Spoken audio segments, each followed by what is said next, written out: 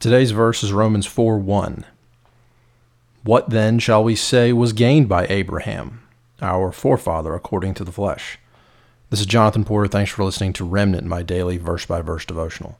We are working our way through Paul's letter to the Romans, one verse at a time, and this is the first verse of chapter 4.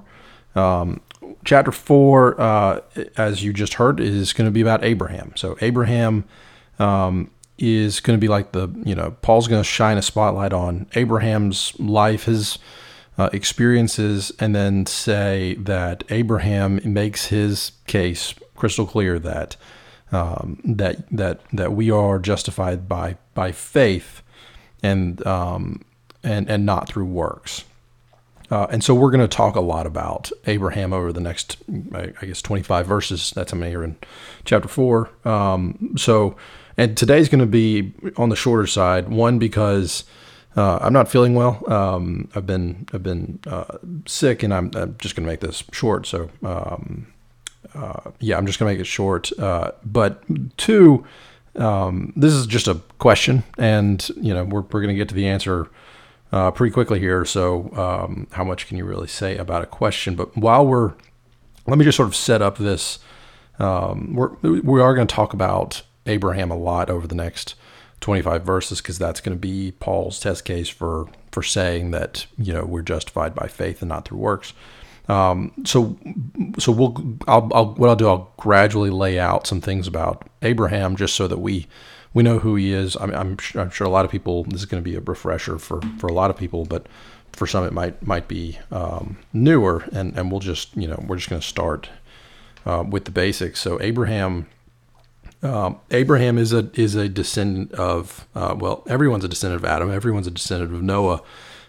Abraham is too, just like you. Look at that. He's your long lost cousin. So Noah had sons, one named Shem, and down that line is a guy named Terah, and Terah was Abraham's father. So Abraham is in that lineage, and Abraham will go on to have Isaac, who had Jacob, who had the 12 sons. So that's a little bit about who Abraham is, how he lines up in the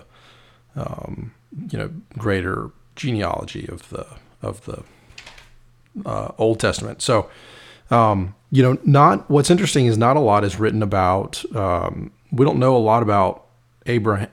Well, he was called Abram before he was called. He was called Abram, and we just don't know a lot about Abram before before God, but before God spoke to him, which is interesting. You don't. It's the same with Jesus. There's not a lot written about Jesus' childhood.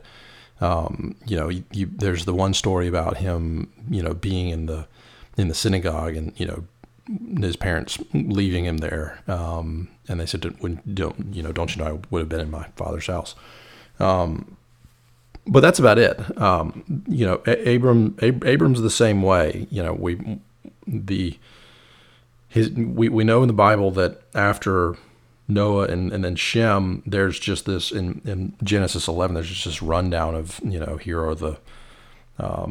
here's Shelah lived 30 years and fathered Eber. Eber lived 34 years and fathered Peleg, and it just keeps on going. It's sort of similar. You get to Terah, and it says, Terah fathered Abram, Nahor, and Haran fathered Lot. And we'll talk about Lot probably tomorrow. And then it just talks about, and then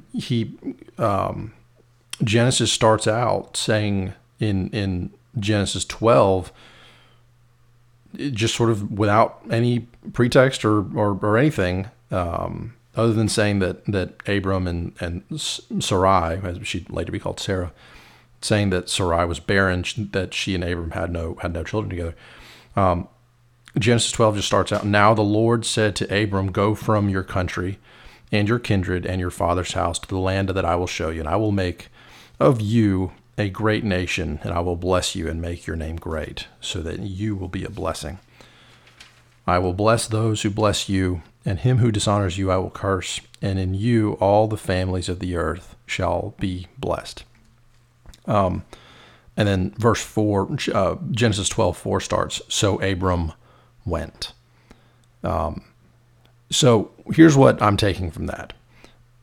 First, there's nothing in there that says that Abram was, super religious or super good. Like they're really, we don't know anything about Abram. There's nothing in here to suggest that Abram earned this calling.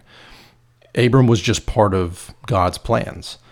I think if Abram had earned this, I think the Bible would have said that Abram was so good that he earned this. Instead, it just says that he was called. And I think, and that leads to the second point I want to make, is that when he was called, as we learned in Genesis 4, verse 4 of chapter 12, so Abram went. So once he was called, he went. He was obedient. And then everything, we're going to talk more about Abram, but everything that flowed from that, I think, flows back from that obedience. And so the takeaway is, one, you can't earn God's love. Two, he's got plans for everyone, and it's all very different. You've got a calling. You just have to be quiet and prayerful and listen for your calling. And then three, when you receive your calling, you got to be obedient to it. So that's the message for today. That's a little bit of background on Abram. So since this was a question going back to Romans 4:1, what shall we say was gained by Abraham, our forefather? We'll answer that tomorrow. So come back tomorrow and hear the answer. Thank you.